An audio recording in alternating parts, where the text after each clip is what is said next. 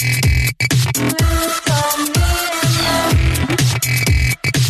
in the moment, and the moment is the future.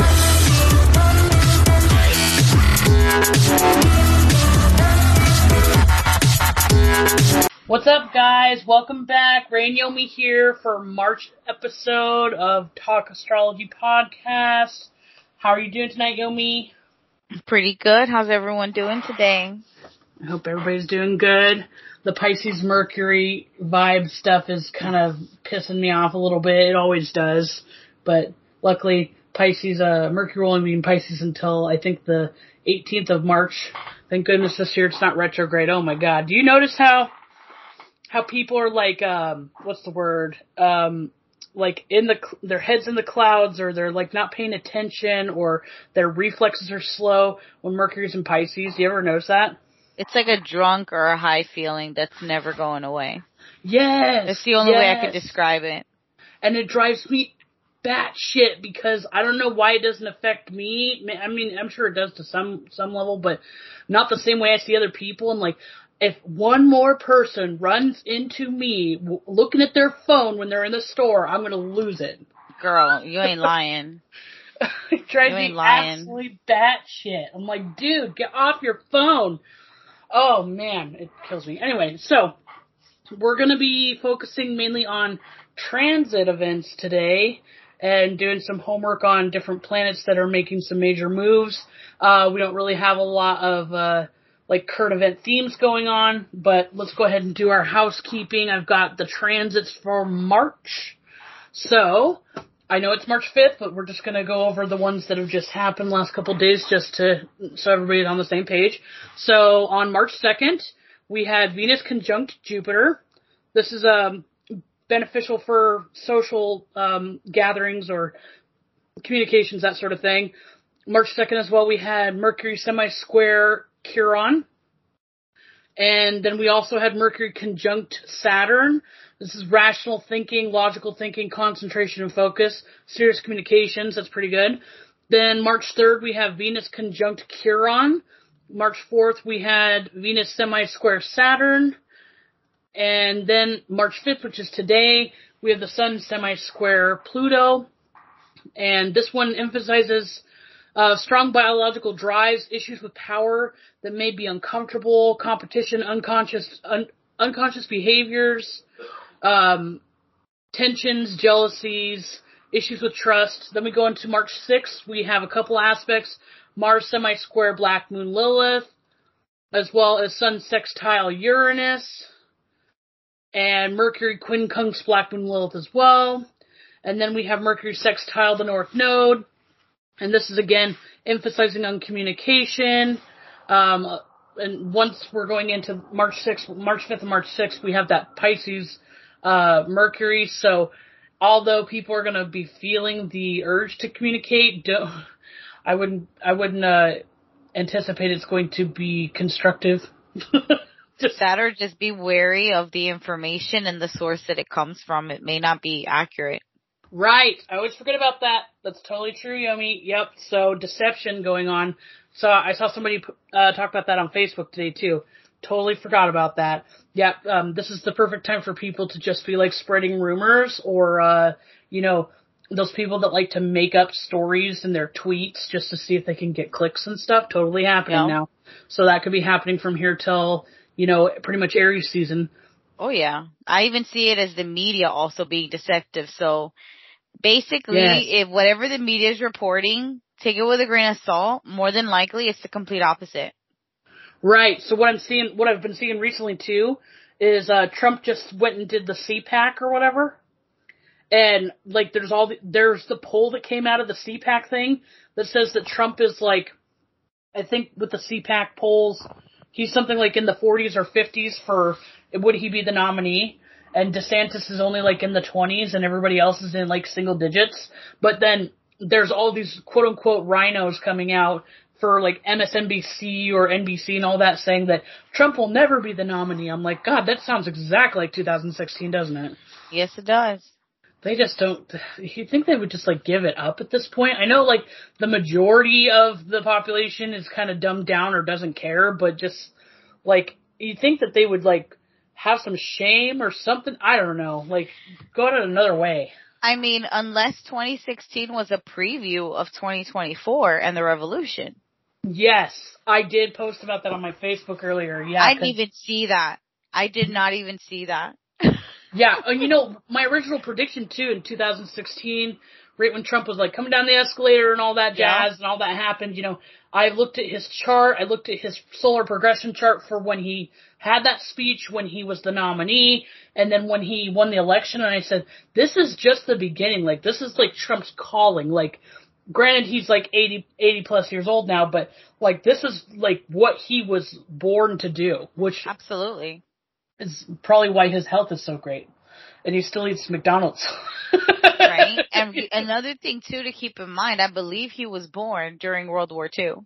Yes, he was. Or right before that. So, I mean, we have, you have one side of the energy that we've seen that's in power. Yep. Which really fascinating to see, and I'm just going to add this little tidbit here. Watching my World War II docs that my husband likes to watch before bed. They're talking about how they took German soldiers that were POWs and shipped them to Canada and the United States to basically work in the fields, because at that time, the black people and the slaves worked or went out to fight in the war. Right. And that's, an interesting little concept. I mean, I'm pretty sure we were taught about that, but just to kind of hear it again was pretty mind-blowing. I don't remember that exactly, but, I don't either, but it was I was like, this is exactly how this mentality's come to be today. Mm-hmm. Yeah. Yeah, for sure. All right, keeping track of the aspects we're going through. March 7th, we're still seeing a Mercury semi-square Eris. Then the 8th, we have the North Node squaring Black Moon Lilith. My software said transiting, and I'm like, transiting what? Anyway, March 11th, Mercury semi-square Pluto, mental intensity going on. Then we also have Venus sextile Mars, healthy passions, physical attractions, strenuous enjoyment, creating art or decoration. Pisces season's a really good time for, not necessarily logical thinking, but like creative pursuits. So if you feel a little foggy for the next couple weeks, just go do an art class or painting or something like that. That's what I gotta do, or I get angry at all the people not paying attention. Mercury sextile, Uranus on the 11th as well. Experimental attitudes, intensity of mind, also radical views. I wouldn't be shocked if people are conspiracies. Conspiracies are notorious. I'm not saying there are conspiracies, but people get these intuitive flashes in Aquarius and Pisces season. And it's more of picking up on spiritual wavelengths and all that. Something isn't right. So I wouldn't, when some people come out of the woodworks and say some really outlandish things around this time frame, as much as, yes, take it with a grain of salt, don't be afraid to dig for evidence, because, yeah, some people will be deceiving you, but on the other hand, there might be some really intuitive, important, ideas coming out, or that wouldn't necessarily be a bad idea to look at it thoroughly. Then we have Venus conjunct Eris, so we got a lot of Aries going on there, I'm gathering. March 12th, we have Jupiter conjunct Chiron. It says this is a profound time for healing and to lay to rest painful memories which have haunted you. Then March 12th, again, we have Sun semi-square North Node. It's a necessity to cooperate with others, forced adjustments in situations, schedule pressure, dealings in families. So one thing I'm thinking politically when I'm seeing this, because it says questions of leadership and authority. I know that there's this mutiny going on within the GOP House, but did you notice recently that because of that guy from Pennsylvania, Fetterman, since he's in the hospital or potentially maybe even brain dead, rumors are flying around about that. Yeah, I heard about that. What are the two Democratic senators that are going rogue? Is it, he's from Virginia. What is his name? I'm having a brain fart. You know who I'm talking about. mansion? Yes, there we go. Okay. Yeah, so he's voting with the Republican side on some things. Like trying to save the Social Security funds, I guess. They just did, the Senate just passed a vote on that. Did you see that? Yes, I did. To stop that. So there's a lot of cooperation, I guess, that's going to be going on during this time frame, and it's going to have to do with a lot of self-undoing themes because Pisces rules the 12th house of self-undoing. So I'm seeing like mid-March that there's going to be a continuation of cooperation with them and or mutiny within the GOP party, which kind of goes back to what they're talking trash about Trump, that he'll never be the nominee kind of thing. So we're definitely going to be seeing who are the hardcore rhinos right now and who are the people that are willing to jump onto the MAGA bandwagon. Because I do think that there are some substantial GOP representatives, even that have been like traditional, quote unquote, deep state or, have been career politicians that are willing to do the right thing if they're not the one that has to take the fall for it. You know what I mean? So like if the MAGA revolting new GOP elected representatives say, this is how we're doing it and you're going to do it whether we like it or not, we're just going to hold the entire House, Congressional House hostage. There are some of those people that would like to do the right thing, but they're bought out or they're afraid to do it because of the retaliation behind the scenes they're going to get.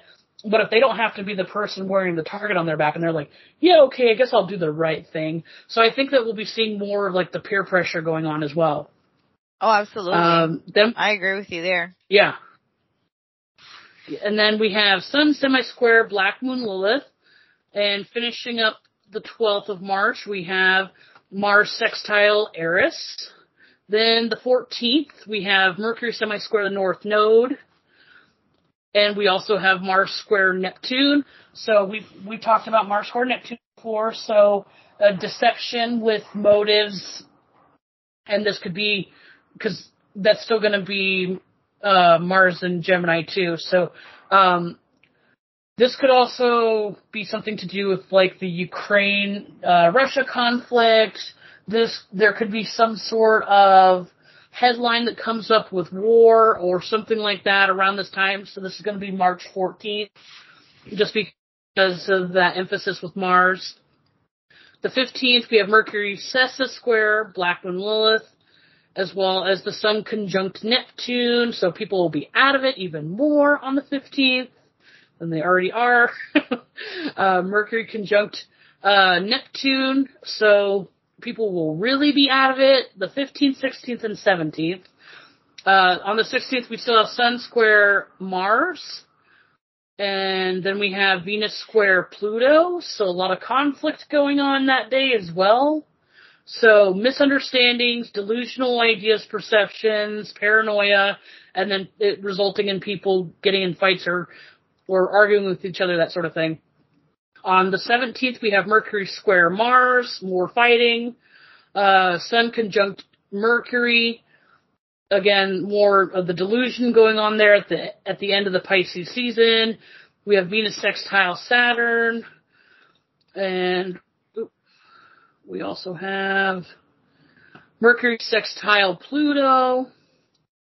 Mercury semi-square Uranus on the 19th. For the 20th, we have Sun sextile Pluto. Going into Aries season, we have Jupiter Saturn, as well as Venus conjunct the North Node. March 22nd, we have Sun semi-square Uranus. 23rd, we have Mercury trine Black Moon Lilith, as well as Venus squaring Black Moon Lilith. Then the 25th, we have Mars quincunx Pluto. And then Venus semi-square Neptune. The 26th, we have Mercury conjunct Chiron. And then we also have Mercury semi-square Saturn. The 28th, we have Mercury conjunct Jupiter. And Mars semi-square Uranus. The 29th, we have Sun trine Black Moon Lilith. The 30th, we have Mars trine Saturn, as well as Venus conjunct Uranus, and Mercury conjunct Eris, and that finishes up March. So from from what I'm seeing, there's going to be a lot of confusion, a lot of deception, a lot of argumentative kind of vibes going on this month.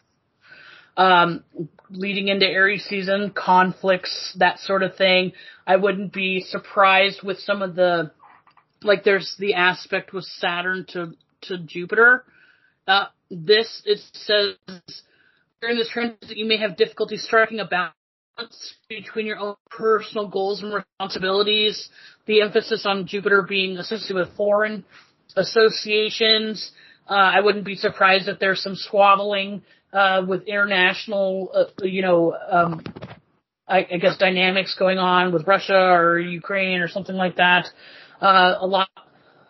I don't know exactly. Do you know what else is going on right now with the Ukraine Russia thing? Like, is there like the narrative going on in the news right now? Are they still like? So I did hear something. Funding. We're still giving them money. I believe our Treasury Secretary met with him this past week, gave him another $1 billion of our money. This is after Biden showed up there and gave them money. Now, one thing that's been circulating that I've heard two very different stories on the matter, but I'm kind of leaning towards the latter, and I'll say this. There's stories coming out that Zelensky is saying that he wants American sons and daughters to go fight for Ukraine. I saw that. I thought that was a joke. Mainstream media, however, is immediately jumped on the story saying everyone's taking it out of context. Now, one thing that's also being reported is that Russia is kicking ass in the Ukraine. I'm sure they are. I saw video this week of a Russian military guy basically, killing a Ukrainian soldier, taking, I guess, the patches or whatever it is that they wore, the uniform, put it on, went into a trench, a Ukrainian trench, was surrounded by Ukrainians who at first were very confused and then tried to attack the guy, and the guy just, I'll just put it, Call of Duty style, just went to town in a trench and killed everyone. Got out the trench, went into another one, did the same thing. Like, these Russians aren't playing. So I'm inclined to really think Russian troops. Exactly. So I'm really inclined to think that this thing that they're claiming we got out of context is probably true. Yeah, especially with the deception going on, because Mercury Pisces has been going on for at least a few days now. Yeah, and then obviously we've been into the Pisces season. Oh my goodness! Another thing I wanted to note, and just a disclaimer, guys, I'm not a financial astrologer, so please do not try to come to me and ask me about stocks. But I am aware that when there are aspects between Venus and Saturn, there's problems going on with the stocks. So a loss in like the Dow will go down, or I don't follow the stocks, so I'm not going to pretend I know what I'm talking about. But the general like I guess stocks that people watch will be going down, or there'll be some sort of losses going on with that. That'll continue on throughout the Pisces season, just because I see the Venus semi-square Saturn, and then I go and look at Venus conjunct Eris disruptions, because Venus is associated with money, guys. That's where I get that from. Nothing huge, like massive losses or anything like that, but like stocks will be weird. I thought I'd just mention that because I thought about that earlier. But other than that, I can pull up the chart for the beginning of March. The March chart we have, for the start of the month, we have fixed signs on the angles. Actually, no, we don't. Okay. It was almost Scorpio rising, but it's then we have Pisces in the 4th house, then we've got Gemini in the 7th house, and then we've got Virgo on the edge of the 10th house. So never mind. It's actually mutable crux right there. So unstable, fluid, that kind of thing. That's how this month is going to go. We have a huge stellium of Aries in the 5th house. We are almost at a Eris-Chiron conjunction there. Here, I don't know let me give you this chart, Yomi. I forgot to give this to you. Oh, it's fine. I was checking on Luna to see what time you had, and I was gonna pull it up with that. There you go. I just use 0, like whatever, 0 a.m.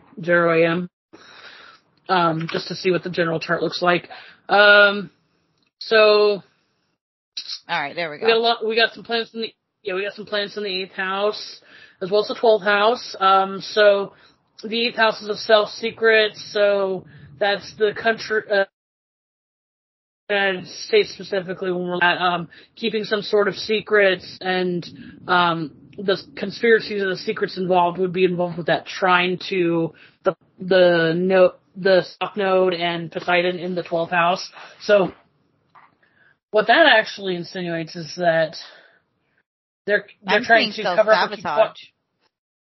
Yeah, that's what I was seeing too. I also seeing them continuing to cover up the poisoning thing going on, whatever that means. I don't know if that's still associated with Ohio or anything like that. I'm sure Ohio's not doing that great. Well, there was another derailment yesterday.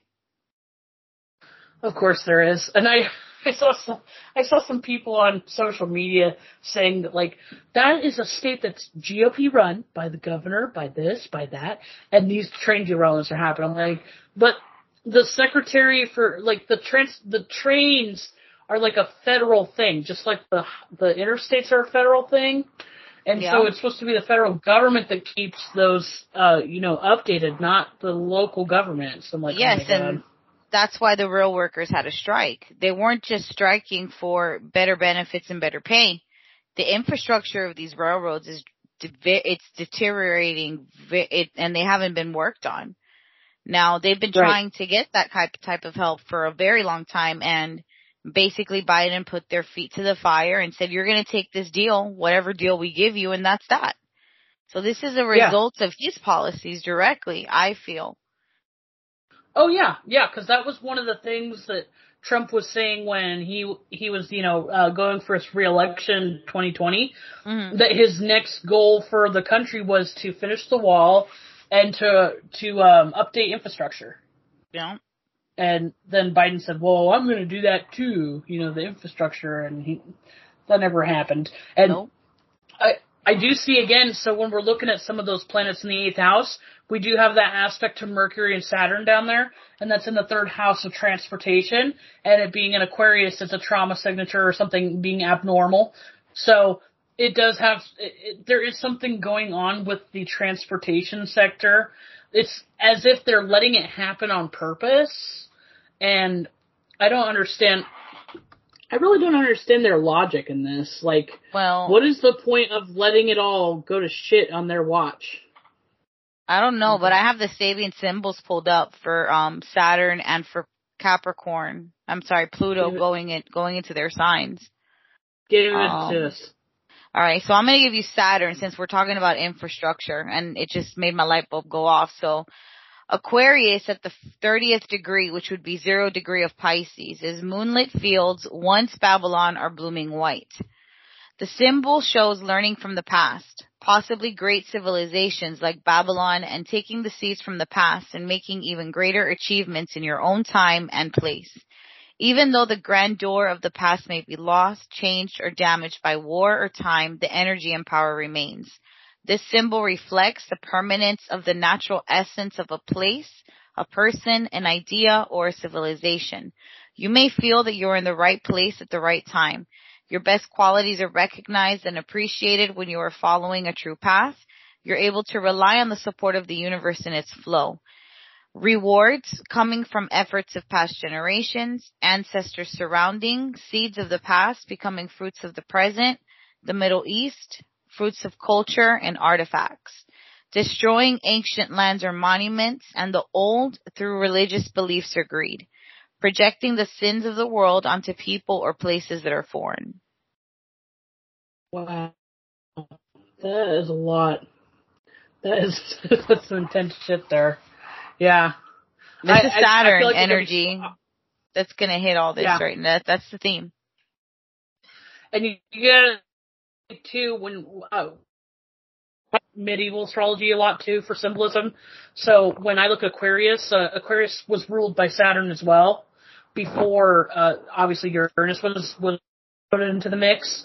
Yeah. So think about it, when Pluto goes into Aquarius, we're going to be having a continuation of the Saturn energy manifesting through Pluto. But there's like, it's when you look at the duality of Aquarius versus Capricorn, the restriction or the deterioration or the testing of structures and of government and all that is the Capricorn side. The let's go ahead and, gut it and then make it anew. The make it anew part is the Aquarius side. Oh yeah, so, because it is about breaking the rules and justice and freedom at the end of the day. Reinvention. Yep, yeah. Exactly. Yeah. Yeah. Speaking of which, let me read a book. Now that we're talking about this, it's My Astrological Transits by April Elliott Kent. And I just thought I would jump in the Saturn and Pluto stuff right while we're talking about it. So this book has referencing Pluto and Aquarius. The last time that Pluto was in Aquarius was 1778, guys. So as history buffs will remember, the revolution, quote unquote, or the signing of the Declaration of Independence and all that started in 1776. But that was when we officially won the war against Britain, and then we basically established ourselves we are allowed to do whatever we want. But now what? So the building of infrastructure, it was way too early for that kind of stuff, but the building of the colonies was going on, the establishment of press, the newsprints were happening then, and the communities were kind of solidifying themselves and making some sort of structure for the time frame that they were in. So we're going to be going through that again. So with all this stuff deteriorating, whether we look at the logical choices of the political party in power right now, or the deep state just letting it all go to shit, even if we don't understand, or for me personally, if I don't know why the hell they let it happen, that it had to happen one way or another. So I guess I could be kind of grateful that it just happened due to neglect as opposed to some sort of catastrophic thing going on in Turkey right now. That sort of stuff. But anyway, So Pluto and Aquarius be in that sign from 2023 to 2044. And this book says the last transit of Pluto and Aquarius corresponded with the War for American Independence and its establishment as a republic. And the era ended, this era ended the French Revolution as well. It seems likely that the next Pluto and Aquarius transit will find nations in rebellion and transition as well. After the Capricorn transit, seemingly destined to deconstruct existing sociological structures, it will be the time to reinvent society. It says specific signs is, your sun sign or your rising sign, if you want to attribute to that. Reality checks for all Aquarius, Taurus, and Leo and Scorpios. Empowering for Geminis and Libras, and deep insights for Aries and Sagittarius. You're a Taurus. Yeah. What do you think is going to be your reality check? I mean, for the next 19 years. Work. Basically, for me, it's and in honesty, I've been feeling it now for a week now. It's the struggle between not wanting to work anymore and knowing that I have to continue to work. Yeah. Our generation feels like that too. It's that reality check where it's hold up, my goal was 10 years. I'm not going on 13 years that I've been working and I don't see an end in sight. Yeah.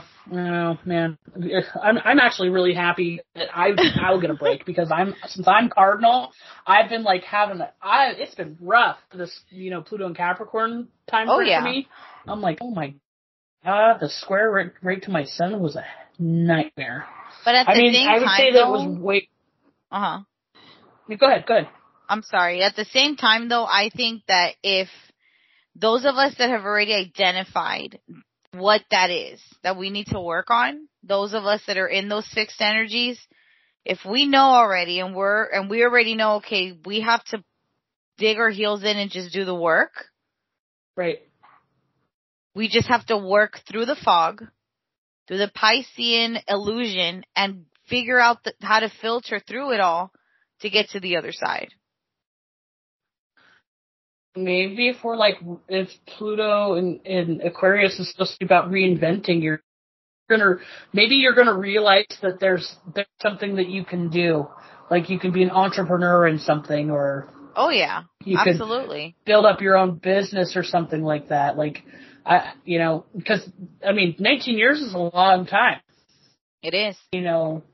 It's never too late. I mean, look at Trump. Look at that. Like, he completely changed his whole career, and when he was in his 70s. Mm-hmm. So, yeah. It's never too late. I have 2 air signs in my life that it's like all of a sudden it's like let's say, life has given them a blessing, and now they're just flying with it. And they're spreading their wings. And it's really cool to see the positivity in some of these air signs that they're seeing. Yeah. Is that your kid and your man? No, actually it's my 2 boys. And it's nuts. My youngest bought his first car. He's only 15 years old, still doesn't have a license. Now he's got to fix the car still, get it tagged and insured and on the road, but he has a car, which is more than I ever had at his age. Now my oldest boy, same thing. Next month he's going to have his car. And it's like both of them are like just flourishing at this point and growing in so many ways in a short period of time. It's really cool to witness. What Pluto were they born? Nicholas was 2002. So I want to say Sag. That's Sagittarius. Yeah. And then I think my youngest also was Pluto Sag, getting into Capricorn. Yeah. Yes. Yeah. It was right at the end of Sag going into Capricorn, I believe. Yeah. So they're Gen Z. Like Gen Z's have to be that one generation that like pulls us through the mud. Yes. I feel like the coattails of Gen X into millennials are like the spoiled ones that are just like right in the coattails of everything being all that, and then we're just kind of like in denial about how shitty everything's getting, while the Gen Z kids are looking at like, this life is going to be hard. I better start working my ass off. Yeah. Yeah, because they see how hard we work. But you're right. It's good for them. Yeah. Thank you. No, but it's like you said, we're all chasing this illusion, trying to get somewhere, and we're like, oh, it'll be fine. It'll be fine. Well, the reality is at the end of the day, once we hit those ages where we get ready to retire, look at it now, it's going to be a lot worse. Oh, yeah. I think that my family's kind of setting a precedent for something that's going to happen again. I know that other cultures that does this as well. I just think the multi-family communal housing is going to continue to be a thing, because I don't think if our generation even lives to retirement, because I'm kind of skeptical that, I'm not saying some of us won't, but a lot of Pluto Scorpio people are going to die young. Yeah. For one way or another. But if we even make it to retirement age, there's no way that we're going to have the money to put ourselves in like retirement homes and those little cushy like senior living places where they play like Yahtzee and bingo at lunch. No. There's no way. No, this is your last call. We're going to be shacking up. Yep. Yeah. It's the boomers that got that's the Leo Pluto people that got the lap of luxury, that kind of stuff. We're going to be living with our kids. Pretty much. I mean, really. Be wiping our butts.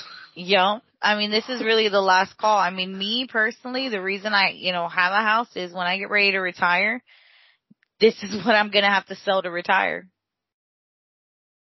And hopefully it's worth something by the time I retire. Right. Yeah. I don't even care to pay into my 401k or anything like that. I'm like, why am I going to do that? I'm just giving money so I can give it to Ukraine. Or give it to like all these blue-haired people that think they need to go on disability. They think that they have like 5 genders and one of them's like a different personality or something like that. Yup, absolutely. Like, man, it's crazy. Very. So let's get back on track, kind of. So I have Saturn in Pisces from my book as well. It says, transiting Saturn in Pisces. Remember when you were a kid and your mother overheard you saying something nasty about someone?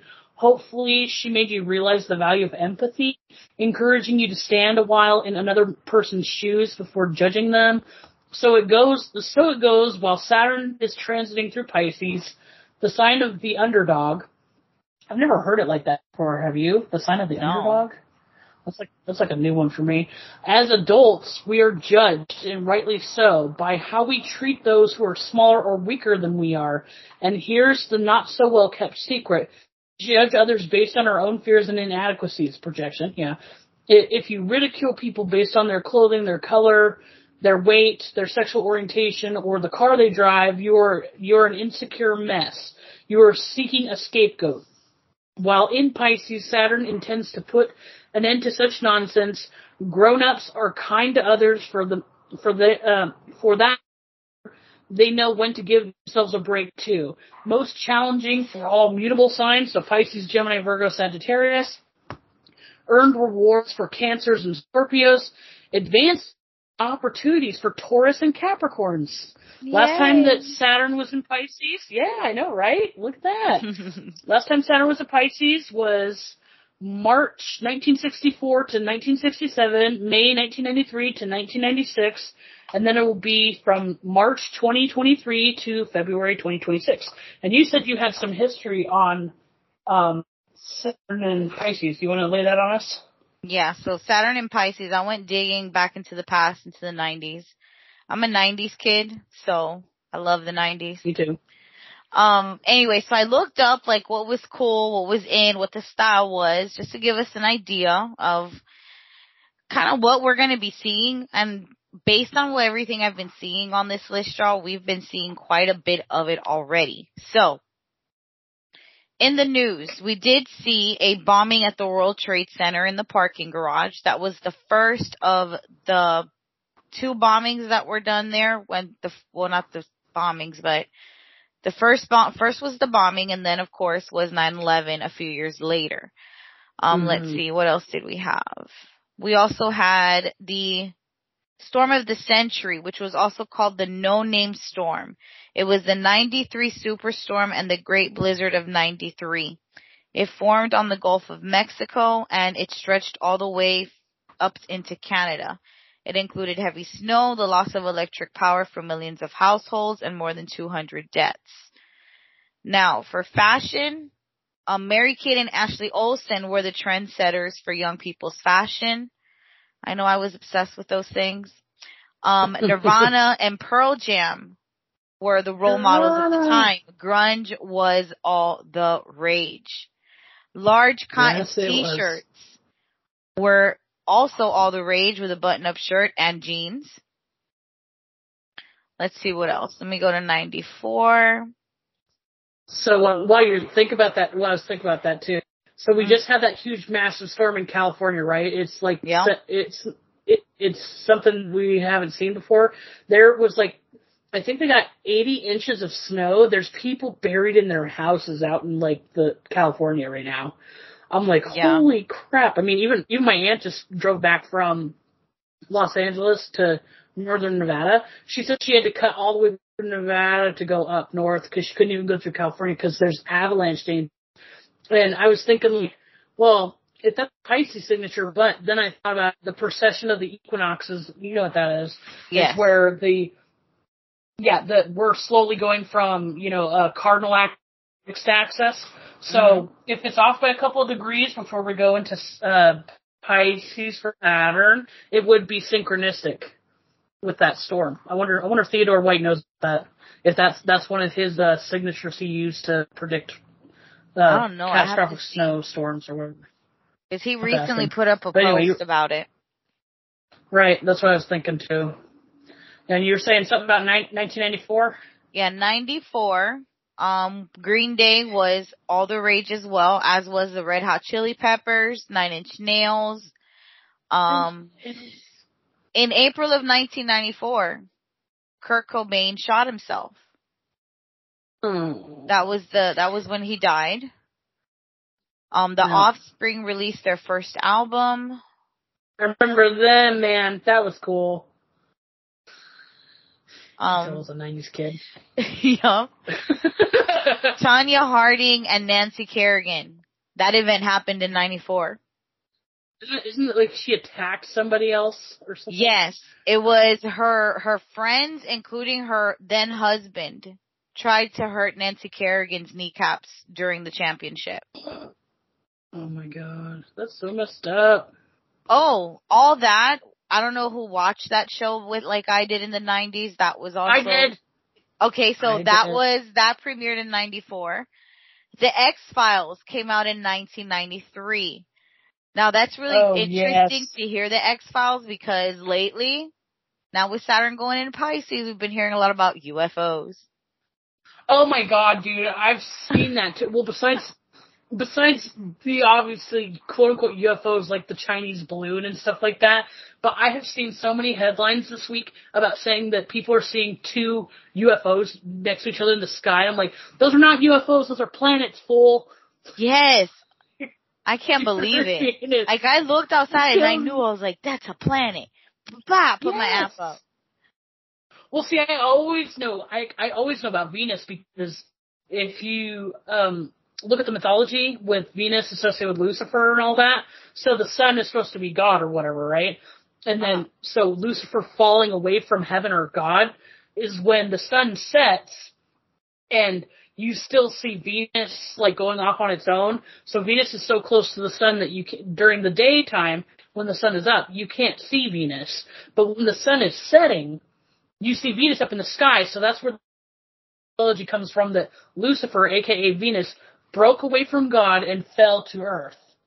And that's where you see Venus in the sky after the sun sets. So I'm already aware of that. So like I think it was like a week or two ago. No, maybe not 2 weeks ago, like a week ago. I was outside driving around and I saw Venus because the sun was setting. And then I saw something really bright next to it. And I'm all like thinking like, what the hell is next to Venus right now? And I'm like thinking like in my head, like, having a brain fart. What planet is it? Is it Mars? No. And I'm like, and then I'm like, oh, Jupiter, duh. Yeah. So I was like, yeah, so Jupiter and Venus are out there, which, that's supposed to be a good luck signature, guys. And actually, as of the 1st of March, they were exactly aligned at 11 degrees. Venus and Jupiter. That is cool. People say that you're supposed to make a wish. Yeah. I don't know if that actually works, but you know. I don't know. Doesn't hurt. I've never tried it. I know. It does not hurt. But yeah, so like I've seen so many articles that say like Nevadans are looking up and wondering what those UFOs are. It's like, they're not UFOs, they're planets. They're planets, fool. Oh man. The IQ level is just really going south for this country. Like, no, I don't think it's just this country. I just think in general. I'm just like, oh my god. But hopefully in a couple of decades that'll change with homeschooling. Let's hope. I hope so. I mean, right now I just see news recycling the same stories over and over. Yeah, because they got nothing better to do, and that's all they do. Yeah, that's all they're doing. Stupid. Oh my god. Anyway, so did you have any other history on Saturn and Pisces or? Saturn and Pisces. Let me get my notes up here. All right, so Saturn asks us to enlarge and encompass more, but we can feel frightened when our boundaries lose solidity. We can feel destabilized by a lack of control and overwhelmed by chaos. At its most extreme, this Saturn and Pisces transit gives rise to a sort of madness and unleashes disturbances that temporarily seize the collective.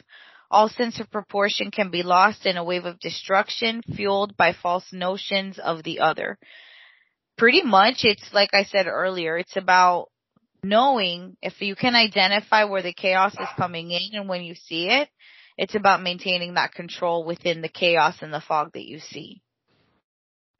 Totally. And so I'm a huge Saturn fan, so I'm really obsessed with it so my associations with Saturn is that Saturn is the teacher, it's the judgment, it's the judge, and it's the one that tests you. So when Saturn goes into a new sign, everybody who has like a significant dominant, of Pisces in their chart, or their Pisces sun, or whatever, they're going to be going through a huge test, especially those who are Pisces sun, specifically depression or feeling discouraged from what they're doing with their lives at this moment will happen. Also, we have Neptune in Pisces for the longest time now. That has been the signature that has caused a lot of delusion throughout culture and society and everything, and have this huge disconnect with reality. So Saturn is the epitome of reality. So when Saturn's going into Pisces, it's just like big letters, reality check on a massive scale, not just for Pisces dominant people, but all mutable signs as well. It's going to be a huge reality check for the collective. And this is something that I didn't fixate so much on the Saturn Pisces thing, but correlating with it happening when Pluto goes into Aquarius, I've been waiting for this because, once Neptune wraps its thing up in Pisces and it goes into Aries, I feel like sanity's going to come back a little bit more. Not saying that the crazy people are going to just go away or be fixed, because that's never been a thing. Mm-hmm. There's always been crazy people out there. But the perpetuation of enabling the craziness, like the trends on TikTok and stuff, mm-hmm. where people are self-diagnosing themselves with disorders and all that shit, the social contagion will finally start to stop. And what it's going to be is the counterculture, like Ben Shapiro talks about sometimes, how that we have to build a counterculture to the liberal machine, that they're the ones that are enabling and encouraging the madness and the hysteria and the mental illness. And it's just going to have to be traditional Saturnian type people that are fixated in reality, that are grounded, that want structure, that are going to have to come in and say, we do not want you building society. We've let you take the reins for a little bit, and there's no way that we're going to let this continue to happen. And the cool thing with Pluto going into Aquarius is that we have this rebellion signature coming, and so that means that the collective is going to start rebelling against the authority or the status quo. So we look at everything that the mainstream media, that the government, or, sociological trends that are being pushed, all that's going to be rejected when this happens. So the Saturn going into Pisces, testing the delusion, and basically people going to going up to people that are being crazy and saying, we're not hiring your ass because you put they, them pronouns on your thing, because you're going to cause all kinds of upsets in the work environment. And we just don't want any of that mental gymnastics going on here. That's going to start happening, and it is happening. MSNBC even posted an article that there's some sort of poll coming out with employers saying that if they see they, them pronouns or weird pronouns on your resume, they instantly throw it in the garbage. I'm like, yeah, because they know exactly what comes with that if they hire them. Yeah. They're going to get all kinds of like conflict with coworkers and peers. They're going to have all these people demanding special privileges. And all this kind of stuff, and they don't want to deal with that childish nonsense. So that's where Saturn's coming in and being the authority, and it's like saying, Neptune, you're about to get your ass whooped. So that's what this great thing about Saturn going into Pisces is like basically Saturn just emulating symbolically being the father that's coming out with the belt. And I don't care what anybody thinks about that. I'm not into that whole being hands off, let the kids raise themselves kind of thing. Like sometimes the belt needs to be needed, and that's symbolically what's going to be happening. Saturn's going to come in and say, bend your ass over, Neptune. I'm done with your shit. Pretty much. I mean, it's the collective saying no more. This is not what it's going to be like. Yeah, and I'm so glad that this is happening right as Pluto's going into Aquarius, because as we're seeing, Pluto in Aquarius is going to be reinventing and restructuring society. So Saturn is also the timekeeper, and also it's one of the planets that sets traditions in culture, in society in general. So we're going to be looking at Jupiter's dignity as well as Saturn for how Pluto in Aquarius is going to rebuild society. So we have Jupiter in Aries right now. That's pioneering. That's innovative leadership. They're willing to be masculine, which is another thing that we're really missing in society right now. We're starting to see that, though. Right. So as we're seeing this Pluto and Aquarius go into that, then we see Saturn coming in to whoop Neptune's ass.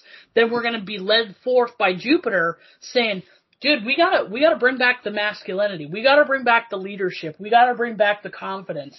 Like, we have to do this. And the closer that Jupiter gets to Eris at 24 degrees, we're gonna be seeing more of that masculine rise, rebelling against this crazy, Neptunian shit going on. And I'm like, oh my God, I've been waiting for this. And it'll just get better once Neptune goes into Aries. Granted, when Neptune goes into Aries, it's going to be it's going to feel like it's like Aries season all the time. A lot of conflict. I mean, but conflict's not necessarily always bad as long as it doesn't turn violent, right? So I wouldn't necessarily be concerned too much about it being violent until maybe Neptune conjuncts Eris, but that will take years to do that. But what about the last degrees of the zodiac, Ray? Aren't those the most intense? Pisces at 29? Yeah, so what's going to be happening is, so all these people are going to be saying, dude, we're not dealing with your crazy shit anymore. But do you see what happens when conservative individuals go on to, liberal campuses and tell these people to their face that they're crazy? They get even more insane. So that's part of, the early foreshadowing of the Neptune and Aries conflict going on. Because it's going to basically the batshit people versus the realistic people really going at it. Because the realistic people have finally had it. And they can't do it anymore. So the realistic people are going to have to take it up to the same level of intensity as the batshit Neptune people have been doing.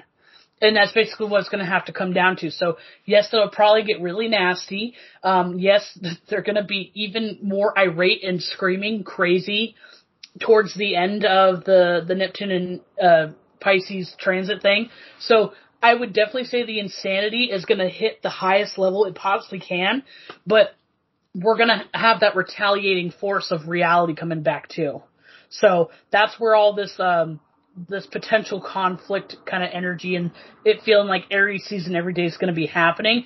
But damn, it's got to happen because as we can tell, just letting the Neptunian people do whatever they want to make them happy, it's not actually like letting them, coexist and do their own little thing. They're now pushing it on us.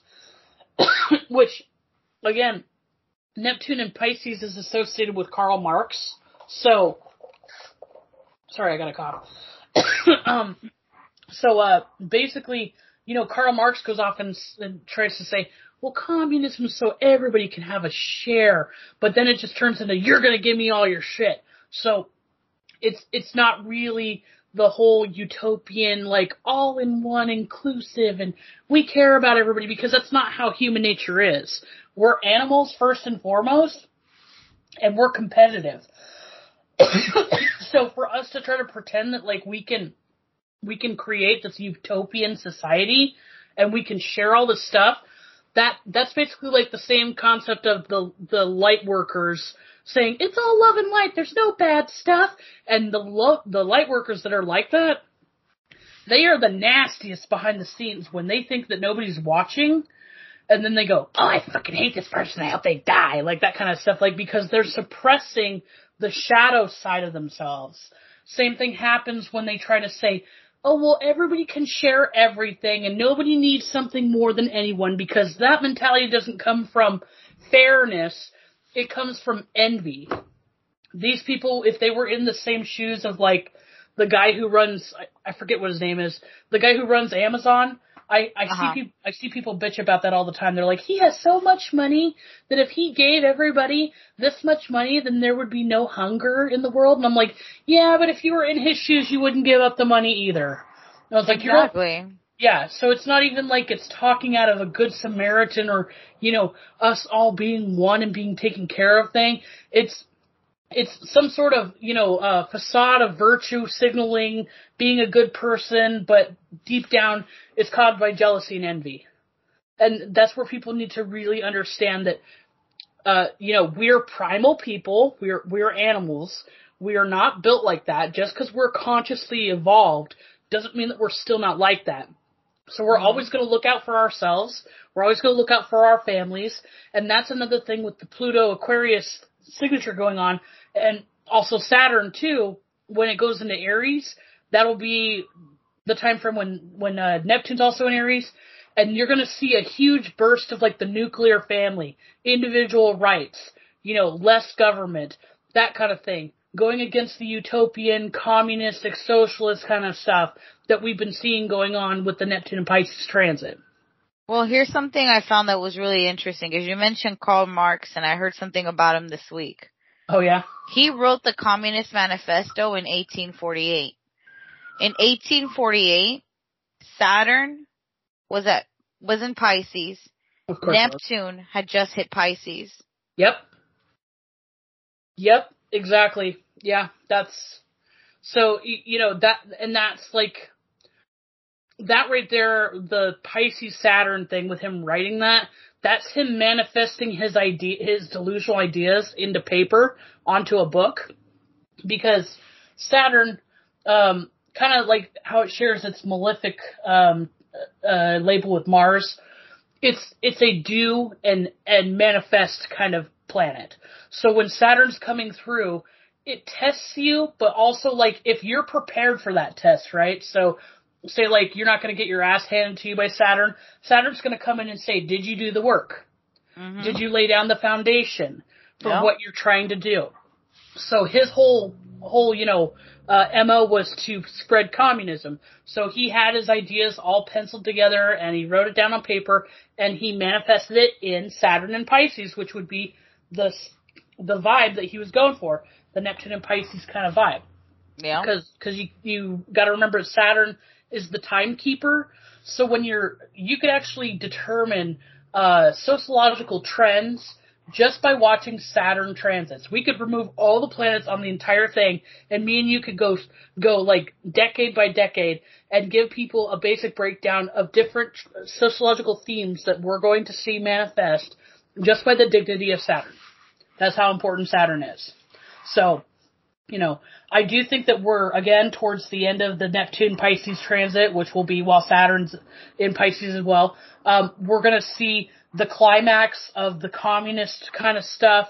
I think that we're going to see a lot more Antifa crap going on. I don't know if Black Lives Matter is going to try to rear its ugly head again, but it's just going to be chaos.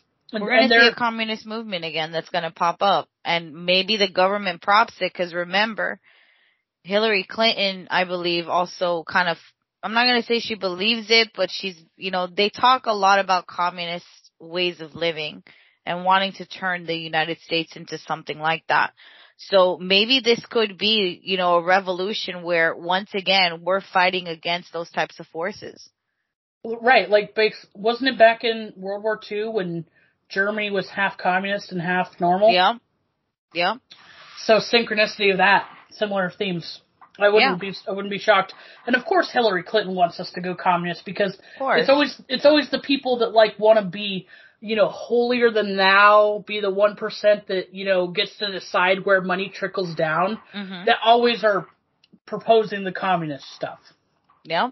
Because they want us to be like Venezuela. So Hillary and all her friends can go sit there and eat, 5-star dinner steaks while we're trying to get shoes out of the dumpster and try to figure out how to eat leather. That kind of shit. Because they don't care about us. But yeah. Anyway, so let me see what I have for notes here. Pluto and Aquarius transforms August 2020. Oh, yeah. So I was originally telling you that I didn't see any major hard aspects to Pluto when it goes into Aquarius for the first couple of years. The first major aspect with an outer planet that would be a hard aspect, because Pluto really explodes when those kind of aspects happen, would be August 2026, and that'll be Pluto opposition Jupiter, and that'll be when it's obviously in Leo. And it'll be affecting all fixed signs. And so, what I was telling you about there not being any outer planets. Because remember, the outer planets are setting the tone for sociological change. Yep. So if Pluto in Aquarius is supposed to completely revamp and rebuild society, then we're going to look and see if it's going to have any challenging aspects that are trying to, basically stand up to it, trying to reinvent society. So we don't see any of the major outer planets, not Uranus, not Jupiter, not Neptune, not Saturn, in hard aspect to Pluto. So Pluto is just going to be like king of the court, be owning the show when it's in Aquarius for the first couple years. But where's Uranus? Where's Uranus at that time? Uranus will be in Taurus, and even I did fast forward to see if maybe Pluto's going to catch up with Uranus, and it won't. By the time Pluto gets anywhere close to where Uranus is, even right now, Uranus is going to be way going into Gemini. But wouldn't the dispositor of the Pluto energy come through in Taurus because Uranus is in Taurus? I mean, it could because it could kind of, but it's not going to be conflicting with it. In fact, with Pluto being in Aquarius and then Uranus being in Taurus, there's going to be changes or innovations or restructuring things that are associated with Uranus and Taurus, which that would be, that would be general structures like personal resources.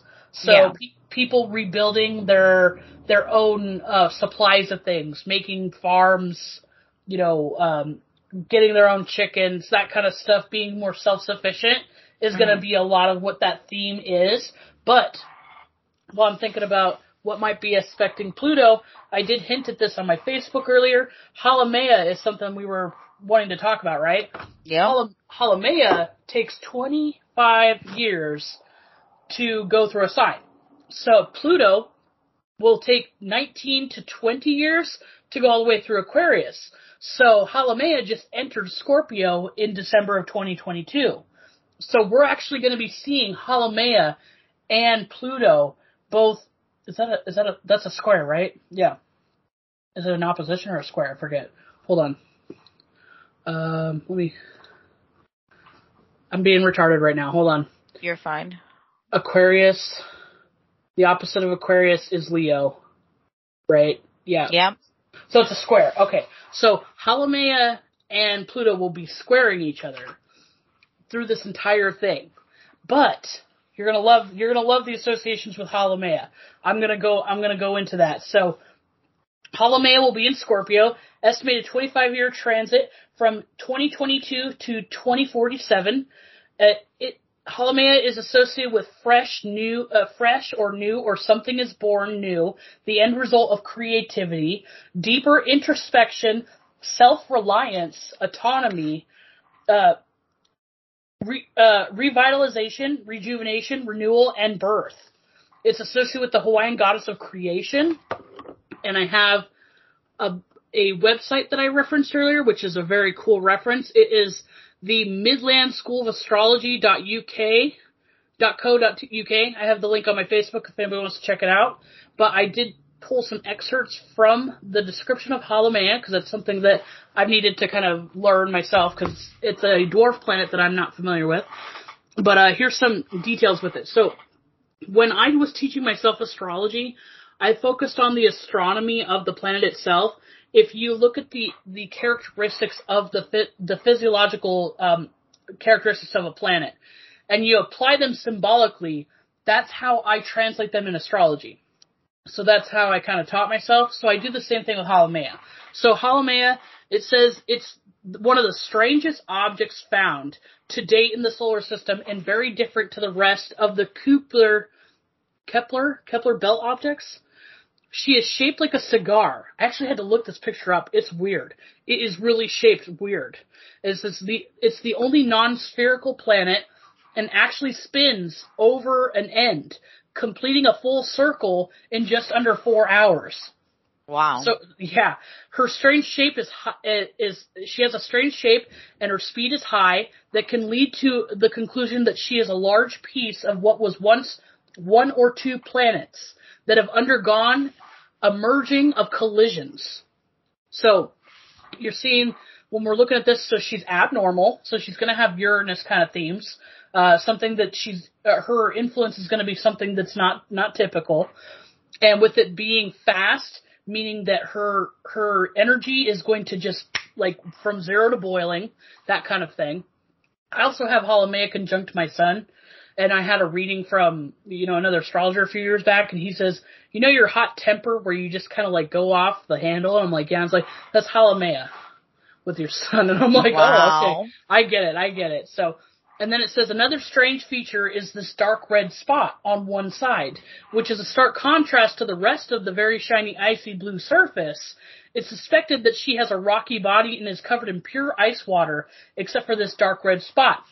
So if you've looked at the images of Pluto also has similar characteristics. It's got that red spot on it, and then it's got icy lakes. Most of them are actually gas or poisonous, toxic stuff.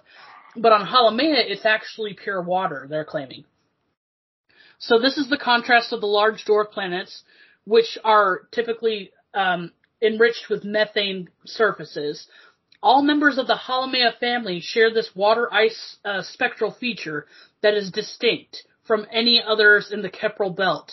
In 2009, it was reported in a scientific paper that Haumea has two moons called Haki and Nakima, plus 8 confirmed family members, all broken off her body by the merging impact. So we're seeing chaos, violence, collisions. She's really fast, abnormal. So you see the association she's going to be having with Pluto and Aquarius. She's going to be bringing a lot of, like, unpredictable events to the reconstruction of the country. So everybody thinks that we're going towards a communist, utopian kind of thing. Even the mainstream news and all these people think that that's what we're going towards, but it's actually going to, it's going to go in the exact opposite direction, which will be synchronistic with our Pluto return. And it says, what's even more remarkable, when you consider the 8 main islands of Hawaii, the myth of Haumea produces 8 offspring which are formed by her own body. Haumea has several different guises, all to do with creating and giving birth. She is a woman and a goddess.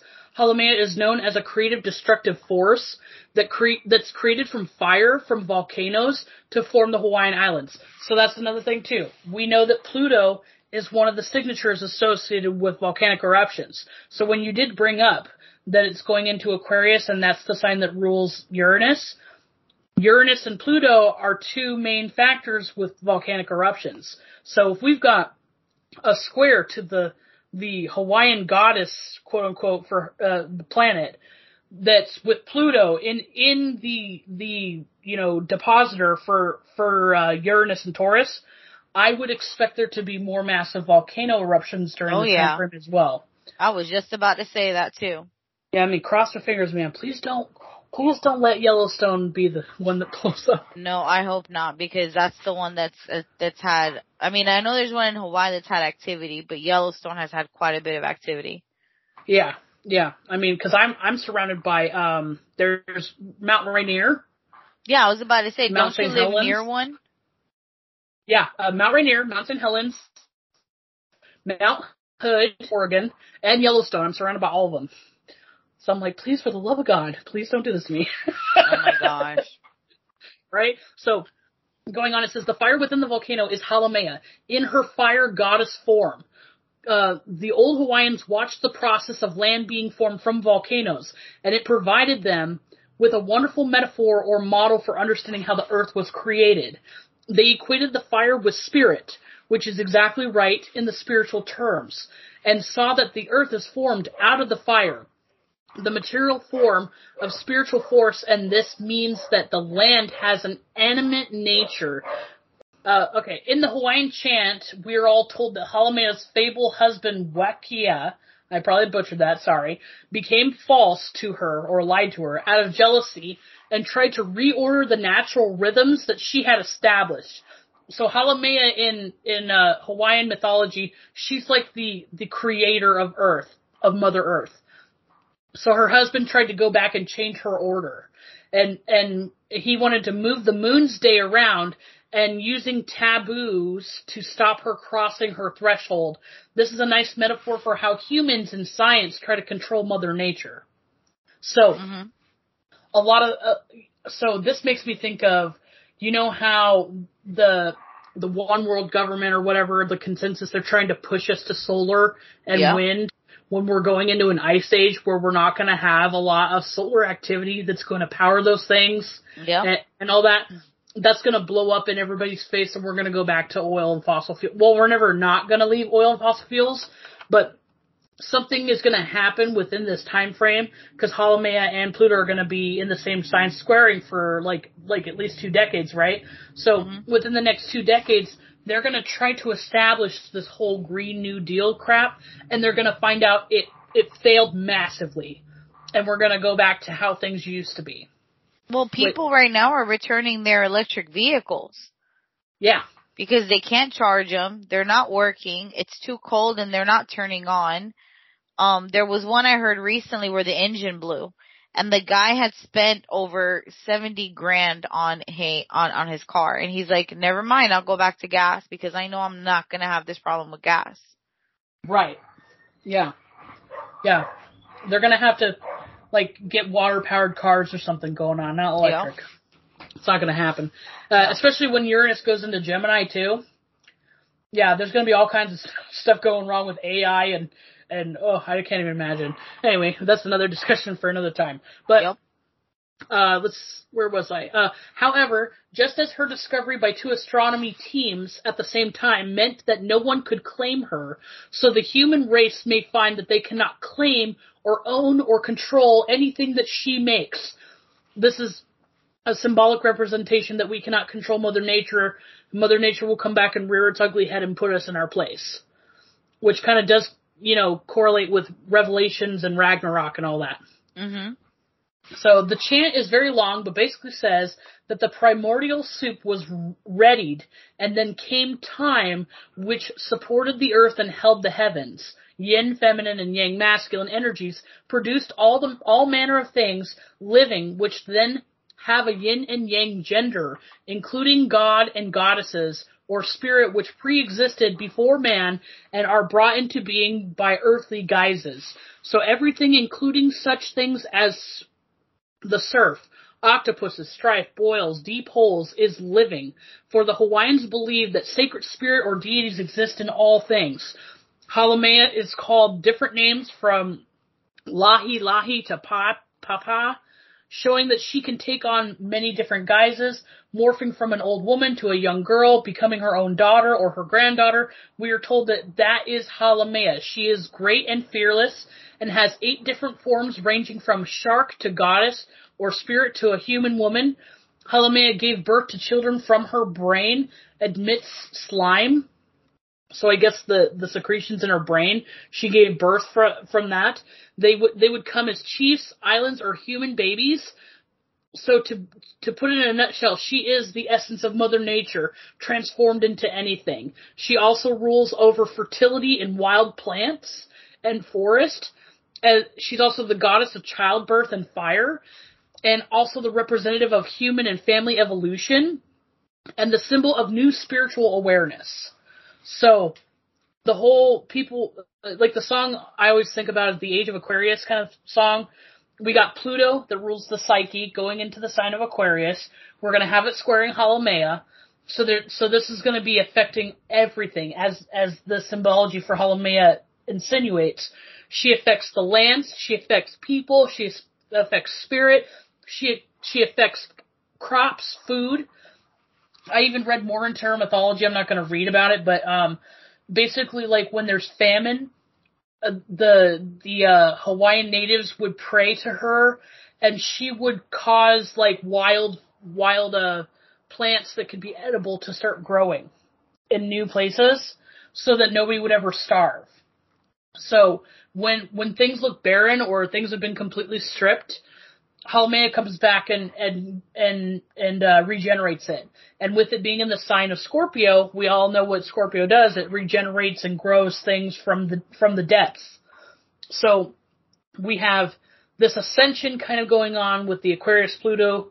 Then we have it squaring this regeneration signature with Haumea and Scorpio. There's going to be a lot of shit going on for the next 2 decades. Definitely reshaping and reestablishing sociological structures. And again, the book even referenced that it's going to be a lot of rebelling against what's currently going on. And it's just going to be wild. It's going to be a wild time to be alive. It is. I'm excited. I'm kind of scared, but I'm excited too. I am too. I'm scared, but I'm excited. Scared because it's like, okay, what are we going to see on the other side of this whole thing? Right. And like you just said not that long ago, we're going to lose a lot of Pluto and Scorpios. Yeah. So it's like, and there's another person, I think he does human design. He even said that by 2027, we're going to have lost a lot of people. Not all of us are going to make it. And it's like, it's scary because it's like the warning's been given and now we're in that period. Yep. Yeah. It's going to be wild. And, I'm kind of on the fence about what's going to kill a lot of the Scorpio Pluto people. I think it's a mixture of things. I think part of it is like the negativity that possibly Pluto and Scorpio people have that does cause them to do self-destructive things. A lot of them, have health issues, regardless if it's like self-inflicted or whatever, like obesity, that kind of thing. Because, our generation is the social justice, a lot of the social justice warriors come from our generation. That's what I was trying to say. And those people are the ones that are the epitome of self-destruction. Like destroying themselves, destroying everybody else, So I think that a lot of them are, I don't know if they're going to off themselves or if they're all going to die from like vaccine side effects, or I think it'll be a mixture of things, but I think at least me and you, some of the sane ones that, can actually see what's really going on, I think we'll be okay. Oh yeah. Well, doesn't Scorpio square Pisces? It trines it because they're both water. It. Okay. Yep. Yeah. Because one thing that I had been listening to, because I listen to a lot of different people, and the one thing that they talked about with Saturn through Pisces was we were going to experience a lot of loss, which you covered that. Yep. Mental health was also going to be a big thing. Yep. I think if anything, that's going to be what takes a lot of people down. The mental health, yeah. Yeah. Well, because another thing, too, is, like, we don't have insane asylums anymore. We have mental health facilities, but those are very limited on capacities.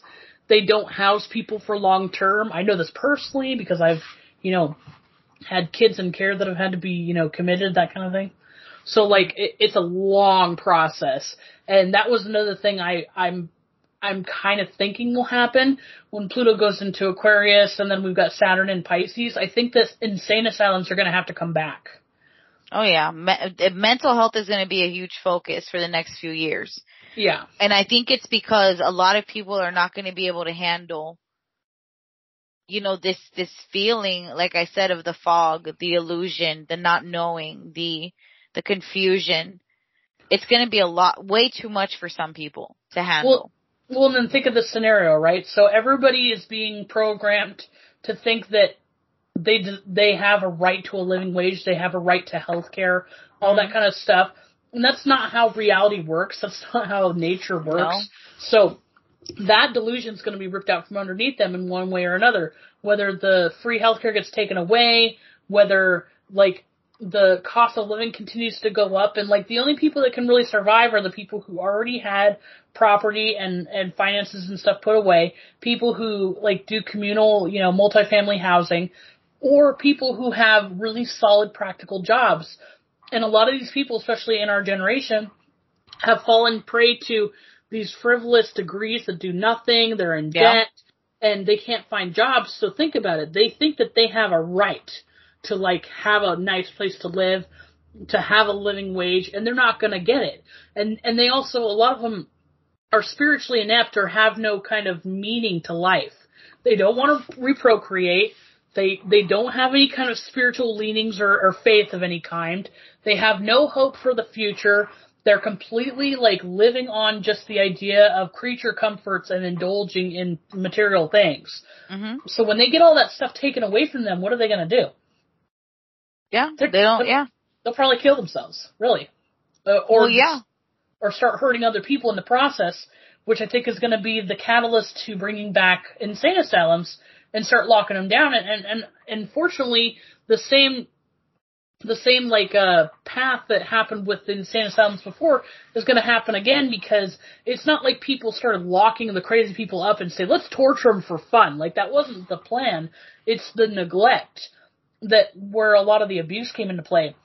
They didn't have enough, hospital employees or people to take care of them, or the funding would get cut from some of these mental asylums. And they'd have, like, one person, like, looking after 50 people, and because a lot of these people are, low-functioning batshit people for whatever reason, they would have to restrain them to beds and get around to feeding them when they could, and if it was only 1 or 2 hospital people assigned to 50-plus people, neglect is going to be an afterthought. It's going to happen. So, again, eventually it will happen. So, if they don't harm themselves, they'll get incarcerated in some sort of mental facility. Eventually funding will go through, or, people will just be abusing them in general, and then they'll get abused or die in there. Or think of if we had another plague or pandemic, like if COVID was actually as bad as they try to claim it was, and say we have another plague, and then we have mental facilities that are not being kept up with, like, cleaning, and, some of these people who are mentally unstable are really dirty and all that. Like, a plague would just ravage the whole place. Yes. So I'm just, like, there's all kinds of potential, like, graphic, sad scenarios for Pluto and Scorpio generation to, like, kick the bucket sooner rather than later. Well, I don't think we're going to get a good gauge of Saturn and Pisces until we see the first 7 degrees unfold, and then we go retrograde. Yeah. We're really going to get a good picture during the once it hits that 0 and goes up to 7. We're going to know right then and there, all of us, individually and within ourselves and as a collective, what we're about to face for the next 3 years. Right. So I'm looking at June 1st, 2023, Saturn's at 6 degrees, then it goes retrograde. That's what you're talking about. Mm-hmm. And then February 2024, so about a year from now, Saturn's going to catch right back up to where it was. It's going to be at 6 degrees of Pisces. And, hey, so exactly February 1st, 2024, we're going to be having a conjunction with Saturn to Haumea. So I don't know if you use Haumea very much, but Haumea is one of the dwarf planets. It's associated with the goddess of health and medicine.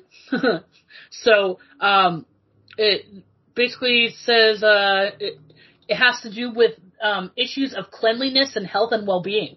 Illness and disease come under Haumea, and the healing process required for restoration and wholeness. So, yeah, there's gonna. I wonder if there's gonna be another plague, because technically, the signature for plagues that were originally predicted the COVID thing was supposed to be Neptune being in Pisces and having some hard aspects with other things, but if we have Saturn conjunct Haumea, which I wonder how long this is going to be going on. Let's see. So, speed forward. So for all of flu season, so I would assume that we're going to have an aggressive flu season going into 2024. Something to do with a lack of cleanliness causing that. Yeah, because, okay, so wait a second.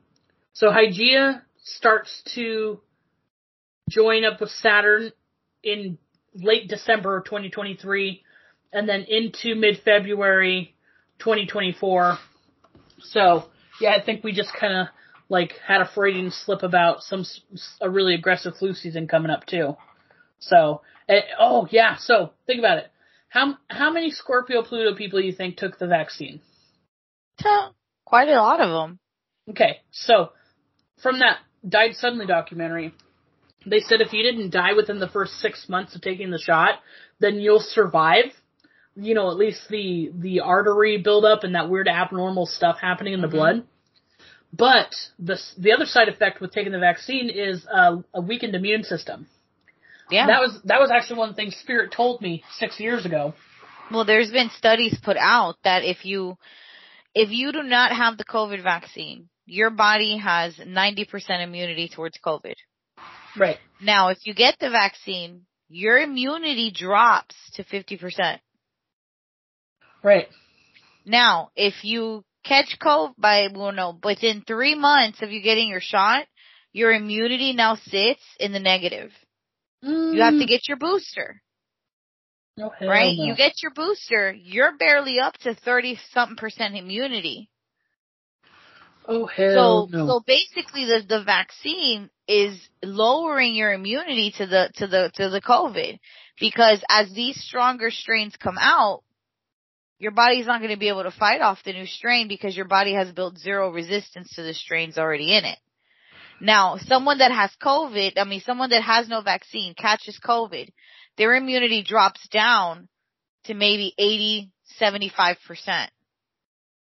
But they're protected for at least 6 months to a year because their body has built those defenses. And when they catch COVID a second time, it's not as bad as the last. How do I know this? Because I've had COVID twice, exactly 12 months apart. Damn, girl. I've only had it one time. I got the monoclonal antibodies after that. So I remember. Yeah. But, so, the studies have been saying that the flu's actually worse than COVID. Yeah, I agree with that. So, if the signatures here with, Neptune in Pisces and then Saturn being in Pisces, which is also another signature for plagues. I don't remember if it was associated with the Black Death, but something massive. There was Saturn in Pisces. Remember, we talked about the Black Death, I believe, during the one of the previous podcasts we did. Yeah, we discussed all this. Yeah. And yeah, what it was something very similar to COVID, except it was bacterial and not viral. The news to do with cleanliness, which yes. The Hygeia conjunct Saturn, how it just said that it has to do with cleanliness and illness.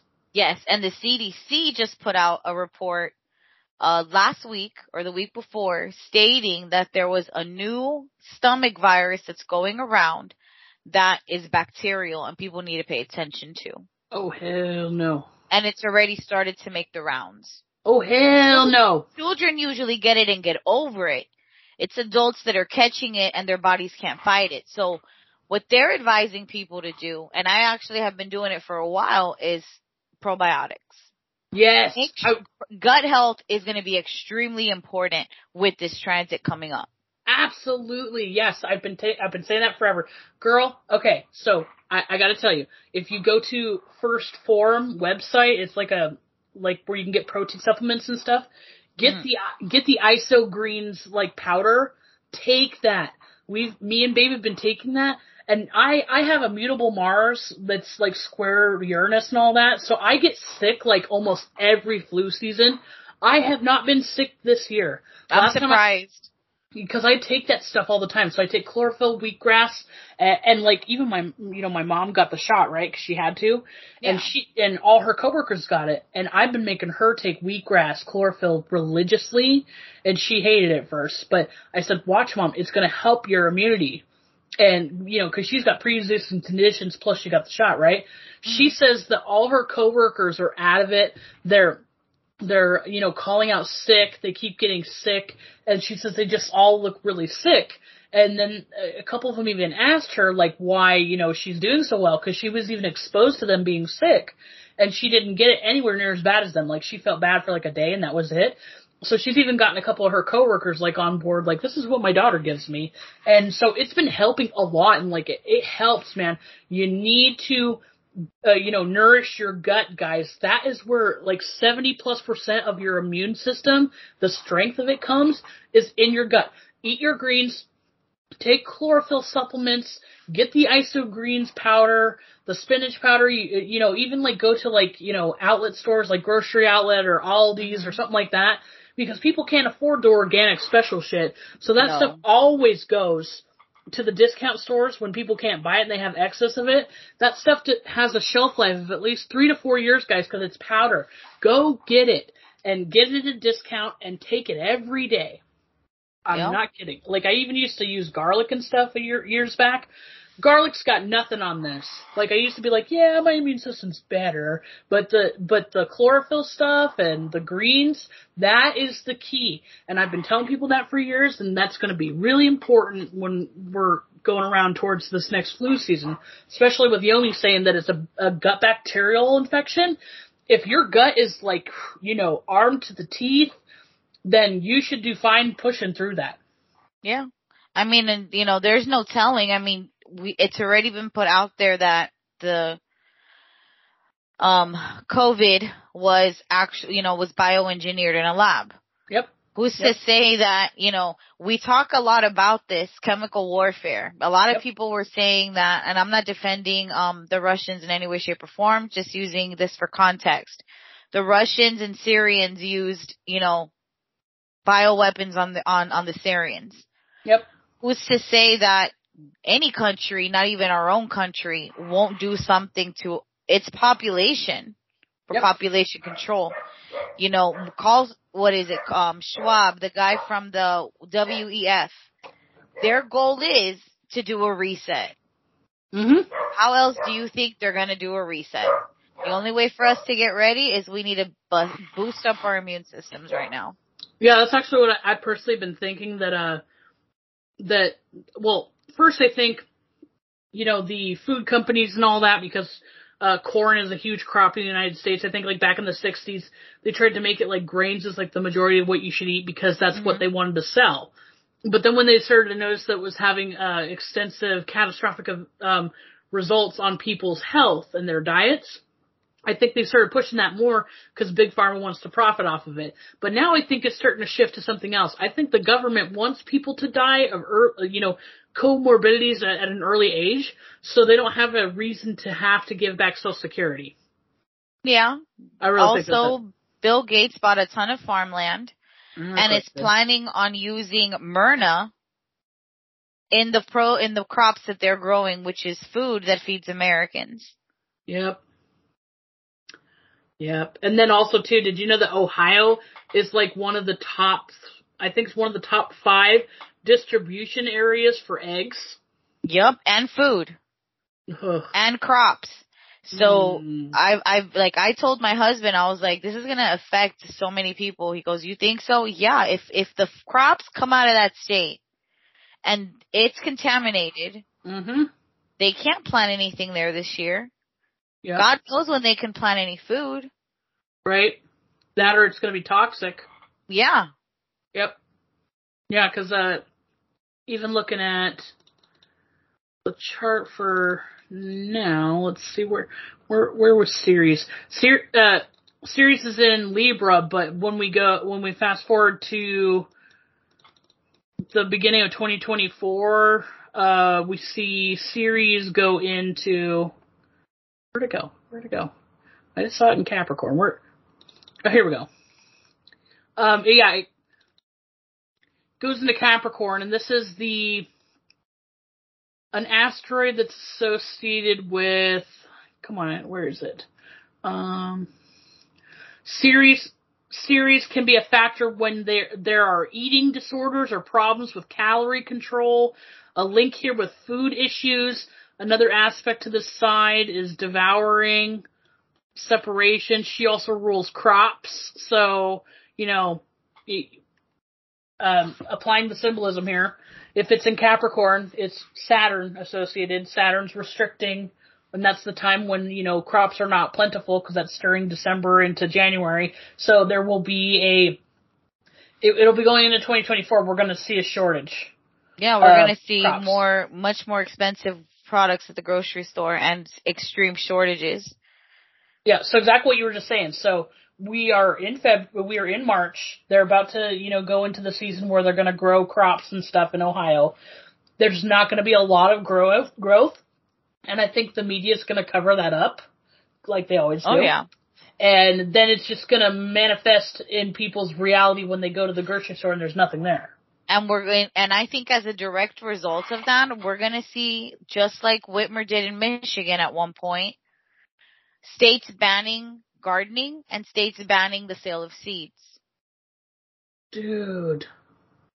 I really think that's going to happen. And I don't want to sound doom and gloom because I say it every month. Right. Y'all need to learn how to garden, people. Yes. I can't wait to get my garden started. I'm actually going to get a couple of those, I know that they're like $700 a thing, but I'm going to get those the hydroponic tower things. Those are cool. Because I think that'll save me money with soil, And yeah, because soil's pricey. So is fertilizer right now. Right. And hey, another trick I saw online, which I'm going to try. You know how you can use like banana peels in your compost? Yes, I do that. Okay, so instead of doing that, what you do is you take a giant mason jar, you take a banana peel, you put it in the mason jar, fill it with water, put it in a dark place. I can't remember how long it's for. I'll have to look it up. But you can use the liquid in there as liquid fertilizer. Yep. Look up, and even for anybody listening, Creative Explained on YouTube. And he has a ton of hacks, just like that one, where he will literally show you how to make bone meal, how to make different types of fertilizer, how to make certain plants grow, how to propagate a plant to create a new one. I've learned a lot out of that guy's channel. And what did you call that? Creative Explained on YouTube. Okay, I'll have to look that up. That's a good one. The other good one is Epic Gardening. You can find that on YouTube. And he also has a book. Too. Yeah, yep. I got his book. That guy teaches you how to grow gardens anywhere. So even if you're living like a little studio apartment in the middle of Boston and you just have like this little like 4x4 area on your back porch, you can still grow some stuff, at least a little bit, to help, because every little bit helps. Another thing too with chickens, I started with a very small coop that my husband threw together in a day.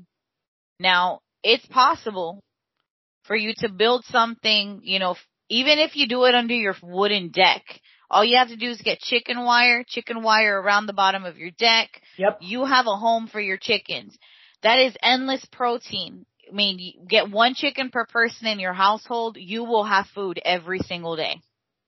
Yes. Yep. I actually just already ordered I got it from Amazon. It's like a big wired fence, like enclosure thing. And I'm just gonna have to go build a coop. And I'm hunting for chickens, but my whole town, there's a huge sign at the store that sells the chickens that says, "First come, first serve. We will not hold even if you buy." Go to TractorSupply.com and order them to get shipped to your home. But is there a minimum amount that you have to get? I think it's a minimum of 10 chickens. That's what I thought. I don't think I can do 10 chickens starting off. Okay. That's a lot. So I'm gonna. It is a lot. Yeah, I'm trying to do some sort of co-op with somebody else here in town. That's what I would do. Yeah, say hey, you want half these chickens? Yeah, no, I would. I have 6, including a rooster.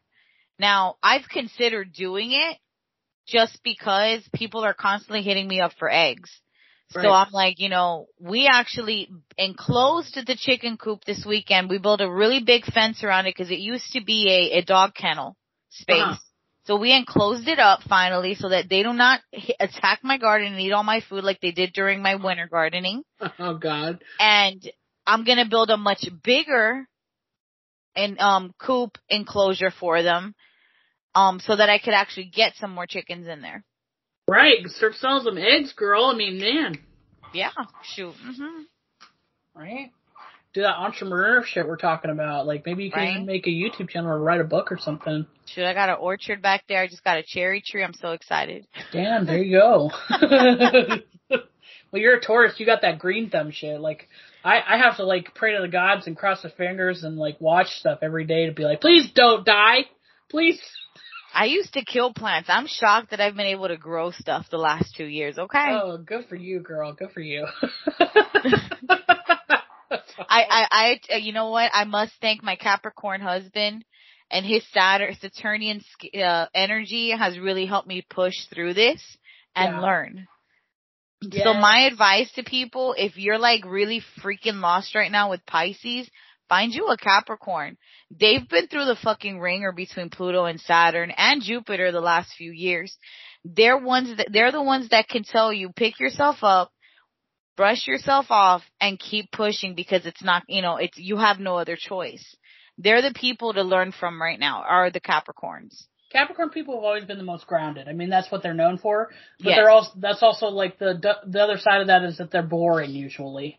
But Girl, you know what? You know what? Sometimes freaking boring is better for the stability's sake. That's what my husband always says that too. He used to tell me, he's like, I'm boring, and I was like, I love the stability. Shut up. No, I mean, I'll put it to you like this. I've had personally in my life the experience of having a relationship with a Cancer and then experiencing a relationship with a Capricorn. I will tell you, I would much rather deal with a Capricorn, as boring as they can get, than deal with a Cancer, because, and that's, the complete opposite of the Cap. So, no, I will gladly stick to my Cappy. Yeah. Yep. Yeah, I trust anybody who has like a strong Capricorn, dominant chart or whatever, yes. Capricorn people, like, and I'm kind of like, they have no sense of humor and they're kind of dull, but damn, you can't pass up the stability, especially with how crazy everything is now. Mhm. But anyway. And they have experience. They've lived through some of possibly the harshest shit in life, possibly, that we cannot even imagine. So they're built for survival. Right. That's how I see it. They have the knowledge, the wisdom, and the experience to get through anything. So yeah, absolutely. And is your hubby like in our generation too? Is around our age? Yes. So he's got that Neptune and Capricorn too, which like really grounds him. Yes, he's got the Neptune and Cap. I mean, we're only a few months apart, so I mean, yeah, same nice. Generational placements and everything. Nice. You got a good one. Everyone tells me that. I'm like, thank you, y'all. That's awesome. Drives me nuts, but I love them. Yeah, they always do put you in your place too, but I mean that just comes with the territory. Oh yeah. Like I said, I wouldn't have it any other way. Like my life transformed so much. So yeah, get you a Cappy. Yeah. Also, another thing I thought of and I just totally rethought about it. So us being Scorpio Pluto, what degree are you in? You're like towards the beginning, right? Well, what's crazy about mine's in retrograde right at 0 Scorpio. Wow. Okay. So like, I think mine's at like 7, but even though Uranus has gone a little bit beyond that at this point, we're still, experiencing an orb square to Uranus. So it's not just us specifically, but like all other Scorpio Pluto people, especially towards the later millennial people, they're going to start feeling that really hardcore. And so like, we had the Uranus Pluto square in 2015, where it was really it won't be as explosive per se because they're in fixed signs, but like, so think about the abnormality with Uranus and then Pluto be associated with the psyche. So that kind of ties into the whole hysteria and the climaxing of the mental gymnastics and stuff. So as Uranus gets further through the degrees in Taurus, we're going to be seeing more mental instability too with everybody Pluto Scorpio. Wow. Yeah, and I do think they get crazier the further you go into the Pluto Scorpio, degrees. I think so, because the beginning of and this is something I've noticed, the beginning millennials, we're not part of that trophy generation. We're not part of that gimme, gimme, gimme, I deserve. Yeah. We work hard for what we have. We're just in that in-between phase. Right. So I agree with you on that. Let me look something up real quick. Aren't we getting ready to go through our Pluto squares? Pluto square for what? Those early degrees, Pluto Scorpios? Oh, no shit. Oh, wow. Damn it. See, and I thought I was going to be clear from Pluto for a while, like doing stupid shit. No, girl. I realized I was getting ready to hit Pluto square. I'm like, oh my God. Dude. As if I haven't had enough. Dude, I didn't even think of that. Hold on. I'm putting this in real quick. Let's see. Just give me the chart. I want to rewind that fast. While you do that, I do want to read Aquarius 0 degrees for Pluto. Okay, go for it. Where is it? Okay. Directors of a large firm meet in secret conference. This symbol shows meeting with others in order to lay out plans, to have secret meetings of people that are often VIPs in some way or at least in charge of decisions or governments or empires. The directors meet, they conference or just conference call, exchange views, ideas, and gossip. There may be decisions to be made or plans to be laid out. Do you make all your decisions on your own or do you need help? You can often call on the relevant knowledgeable friends or authorities as you're bound to know them or how to meet them, and you'll iron out the details. Sometimes, however, you may feel shut out by those in charge. Masterly control, sharing innermost secrets, confidential information, the big guys, calling the shots, governments and secret spies, strategies, having a say, councils, and doors. Excluding those affected by decisions, exploiting people or situations, being kept in the dark, gossip, loose lips, refusal of entry, and the glamour of big business. Wow. Oh, that's crazy. I'm trying to speed forward to see, if you were going to guess, what do you think causes the participation trophy, like, I deserve all this signature in the later millennial people? What do you think? Because I'm fast forwarding to see if I can. Let me look at symbols here. 20 degrees. Because they still have Uranus and Neptune in Capricorn for most of Pluto-Scorpio generation. I want to say it's the last bit because we didn't start hearing about participation trophies till I was a teenager. So it would have been the late 90s. Yeah, early 2000s.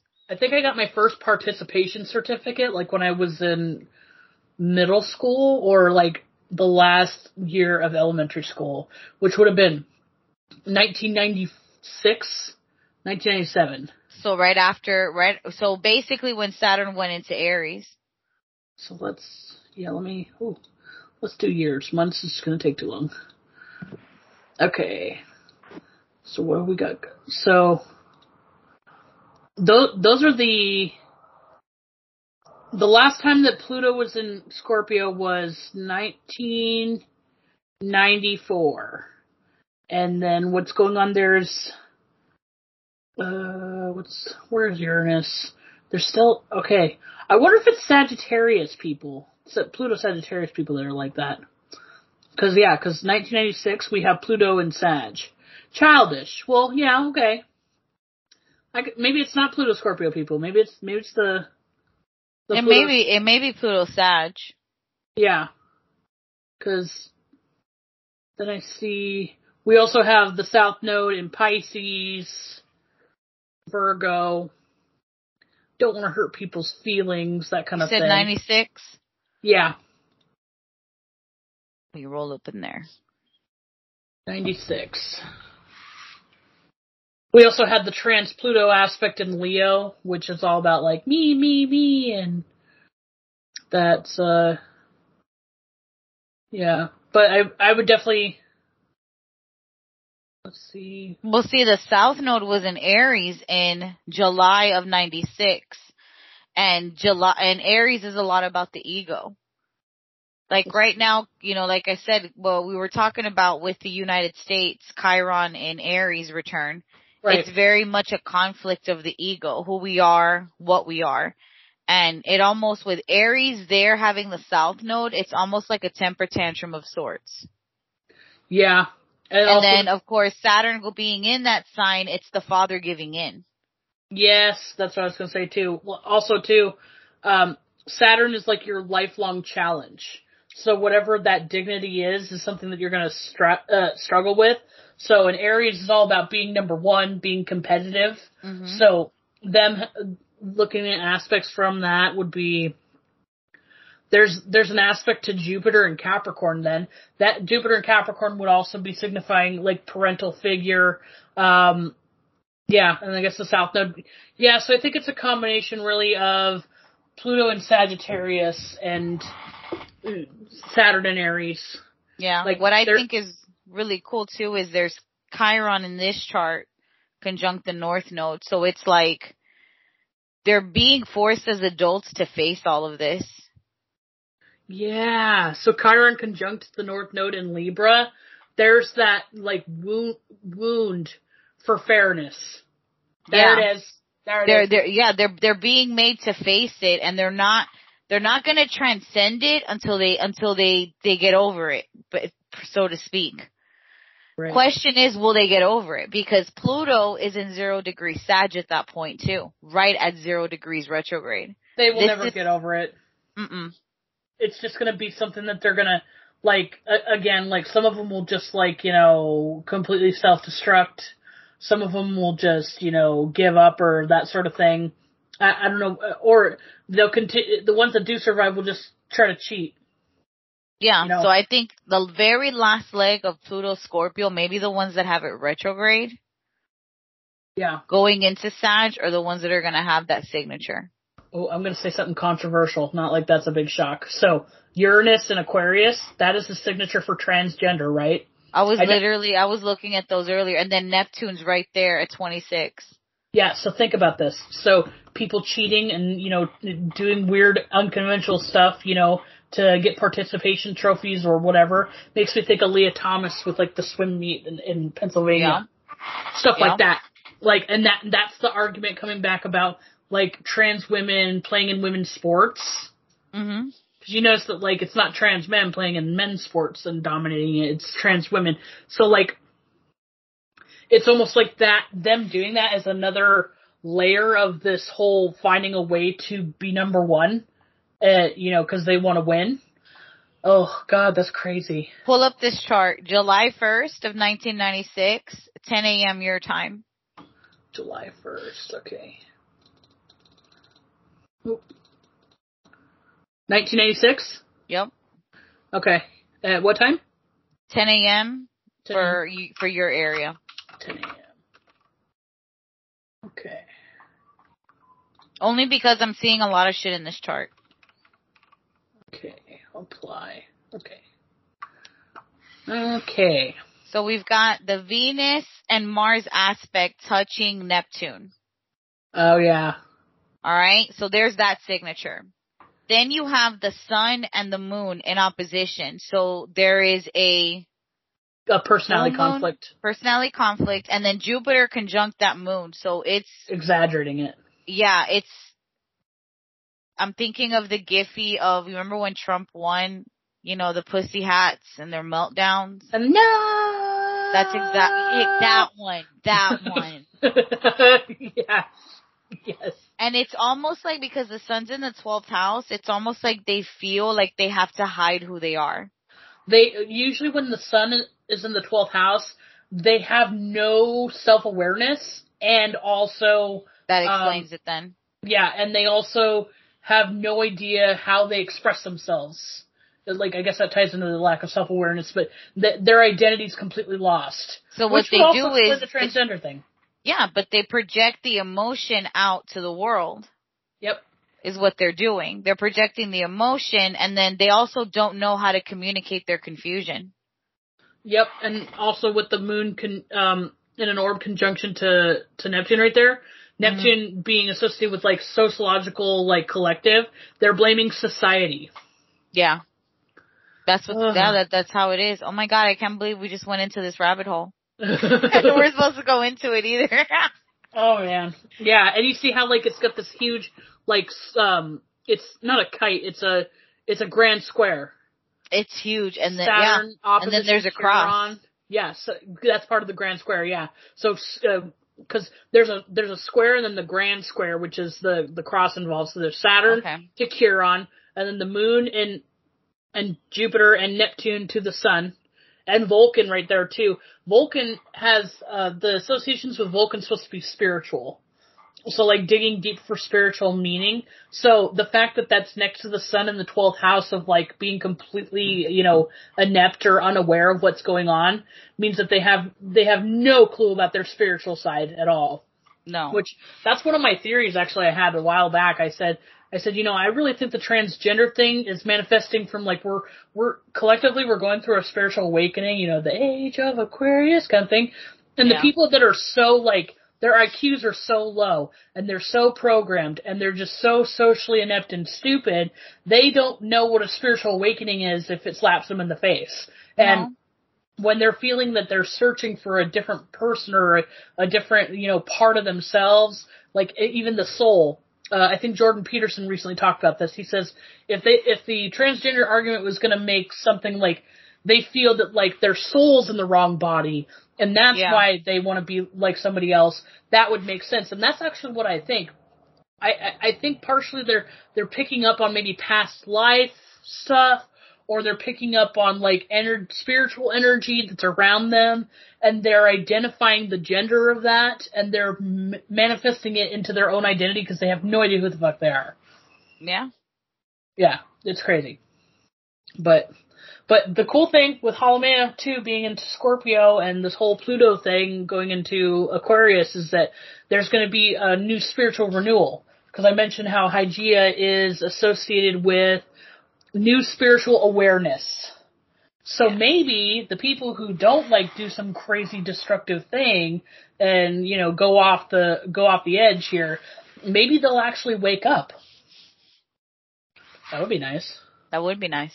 I don't know what's going to happen, but we'll see. We'll give them the benefit of the doubt. Good luck, guys. Well. We should probably wrap this up because I think we're going on we're going into the 2-hour mark already. Yeah, we are. Okay, all right. So we're gonna go, guys. I hope y'all enjoyed this. We enjoyed ourselves. Yeah, we did. All right. And y'all got an extra because we dived into this rabbit hole we weren't anticipating. So, but you know enjoy that. People been saying they love that though. So woo-hoo. I know. I like it too because it's like I also learn at the same time when we do this. So it's like hell yeah. Yes, and I stumble onto things that I wouldn't have thought of before because my psychic thing works if I'm talking. So some ideas just kind of pop into my head, bouncing off you, and I'm just like, yes, wait a minute, hold on, this thing makes total sense. So, anyway, you guys are getting gold here, all right? All right, good night, Yomi. Good night, guys. All right, good night, y'all. All right.